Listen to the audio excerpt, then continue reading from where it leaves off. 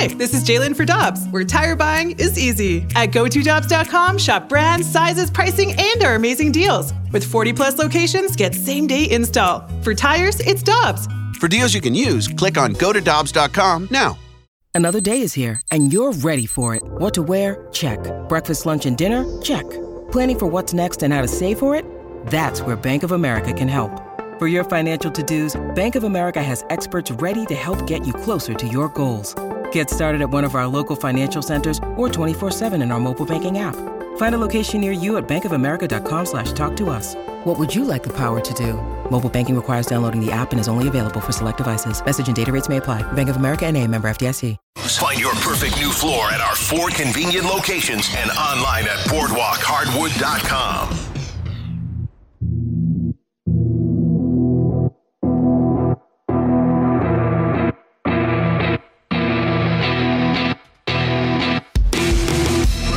Dan McLaughlin, Randy Carricker. It's the opening drive, 101 ESPN, your home of the Blues. Blues back in action when they take on the Washington Capitals in their next game in a couple of days on Thursday. And then they'll come home to take on the Capitals 2 days later on Saturday at Enterprise Center. We head to the Celebrity Line, and our friend John Kelly, the TV voice of the Blues on Bally Sports, joins us. JK, good morning. How you doing? I'm doing well. How are you guys? Good. How'd you feel about the 4-game homestand overall? Well, number one, you're playing elite competition, and anytime you get 3 points out of 8 on a homestand, it's disappointing. But considering the competition, I'm not going to say it's expected, but it's not a shock. Having said that, in the last 2 games, the Blues fought hard, and they keep falling behind by a goal and come back against Boston. Did the same last night, but it's tough to play from behind in this league. The other thing is the Blues are spending too much time in their own zone and giving up a lot of shots. They've now allowed at least 30 shots in 5 straight games. So they need to clean that up. And, as the coach said after the game, win more puck battles. And they're not getting enough offense and passing up a lot of shots.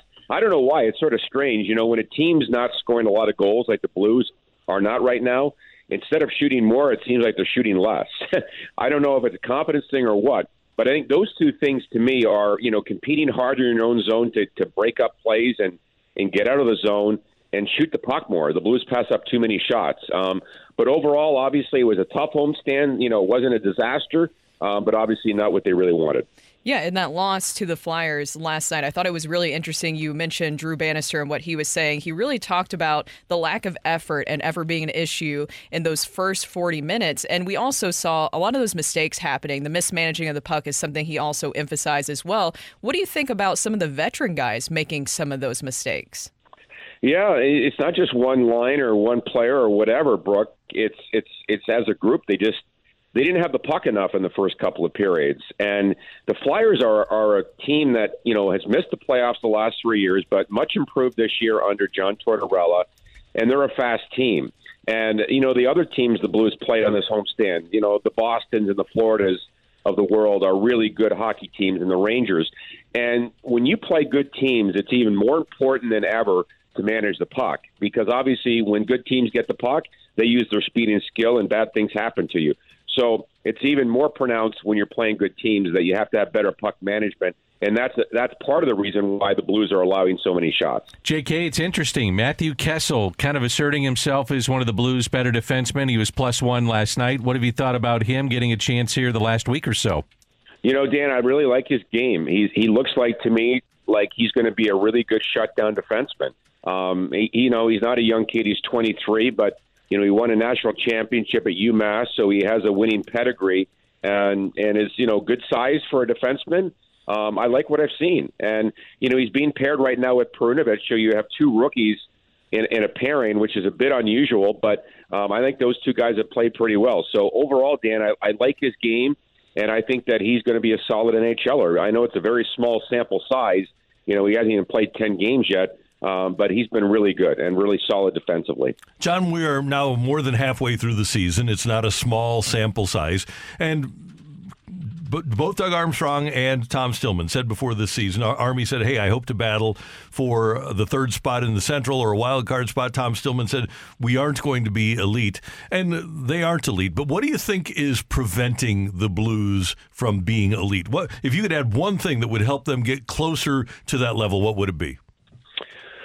Well, I think that, big picture, obviously the power play really let them down until the coaching change, and it's been a lot better under Bannister. It's close to 25% now under Drew Bannister. It cost them a lot of games in the first, 30 or so under Coach Berube. But I would say right now, overall, I think it's goal scoring. Defensively, they played pretty well for the most part and much better than last year when they were very leaky and just didn't have good coverage at all and tried different things. But they cleaned up that area of their game. They're getting great goaltending. That's not a problem. But I think right now, and you see it, in this homestand, I know they scored 3 goals against the Bruins the other night, but for the most part, they're really struggling to score goals. They had, 2 power play goals against Boston, so only 1 5-on-5 goal and only 1 5-on-5 goal last night. So that's just not good enough. So I think the short answer would be goal scoring is what's preventing them from, they've gotten to the 3-game lower 500 mark a couple of times now, actually 8 times, and they can't get over the hump. And I think that's probably the big reason why this team, at least so far, can't put together, a 5, 6, 7-game winning streak. Well, I thought the goaltending was the highlight again for the Blues. Joel Hofer facing 42 shots last night. What did you think of his play? It was outstanding. When you face, 33 shots after 2 periods, and you're in a hockey game, it's tied. It's right there for you. And, I thought they did play better and harder in the third period. And Tippett made a great play in the winning goal, and, you lose 4-2. But he gave them every chance to win. And he's been really good for the most part, and just like Jordan Binnington. So, one thing that was unusual in last night's game that I hadn't seen before is that they were shooting high on Hofer all night long. I'm not sure if they had some intel or whatever, but they shot high. I think he made 3 saves with his mask last night, which is really unusual. But Joel did a great job and kept the Blues in the game, and, really should have been the first star. JK, I know it's been at times a tough year for the captain, Brayden Schenn, but to get to 900 games in the way that he plays, block shots, hits, he'll drop the gloves if he needs to. 900 games, man, and the way he plays, that's a hell of an accomplishment.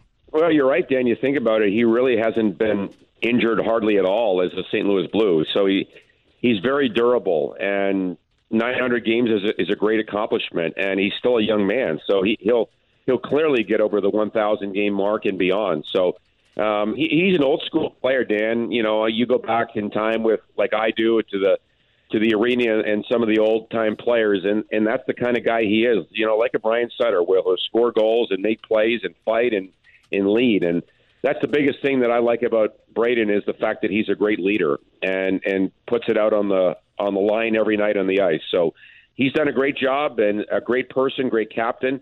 I'd like to see the puck going more for him like he would. He's gone through a tough stretch right now, but I think he's been getting the chances, especially lately, and hopefully that'll turn around for him.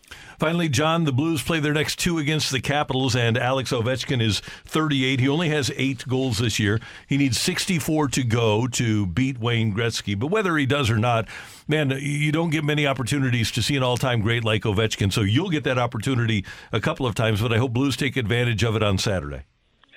Yeah, well, we're not sure because he hasn't played the last couple of games, Randy. Now, they do play tonight, so we'll see if he's back in the lineup. I'm not sure exactly what's bothering Ovechkin, but he hasn't played the last couple of games, although TJ Oshie was hurt, and he did come back on the weekend and played against the Rangers and scored a couple of goals. I saw their game on Sunday in New York. He was their best player. He was fantastic, but he's missed a big chunk of the season. It's always great to see Yoshi, but we'll see if we see Ovechkin on the weekend. Hope so. JK, have a great day. Thanks so much for the time. We appreciate it. Okay, thank you, guys. And stay warm. That's John Kelly, the TV voice of the Blues.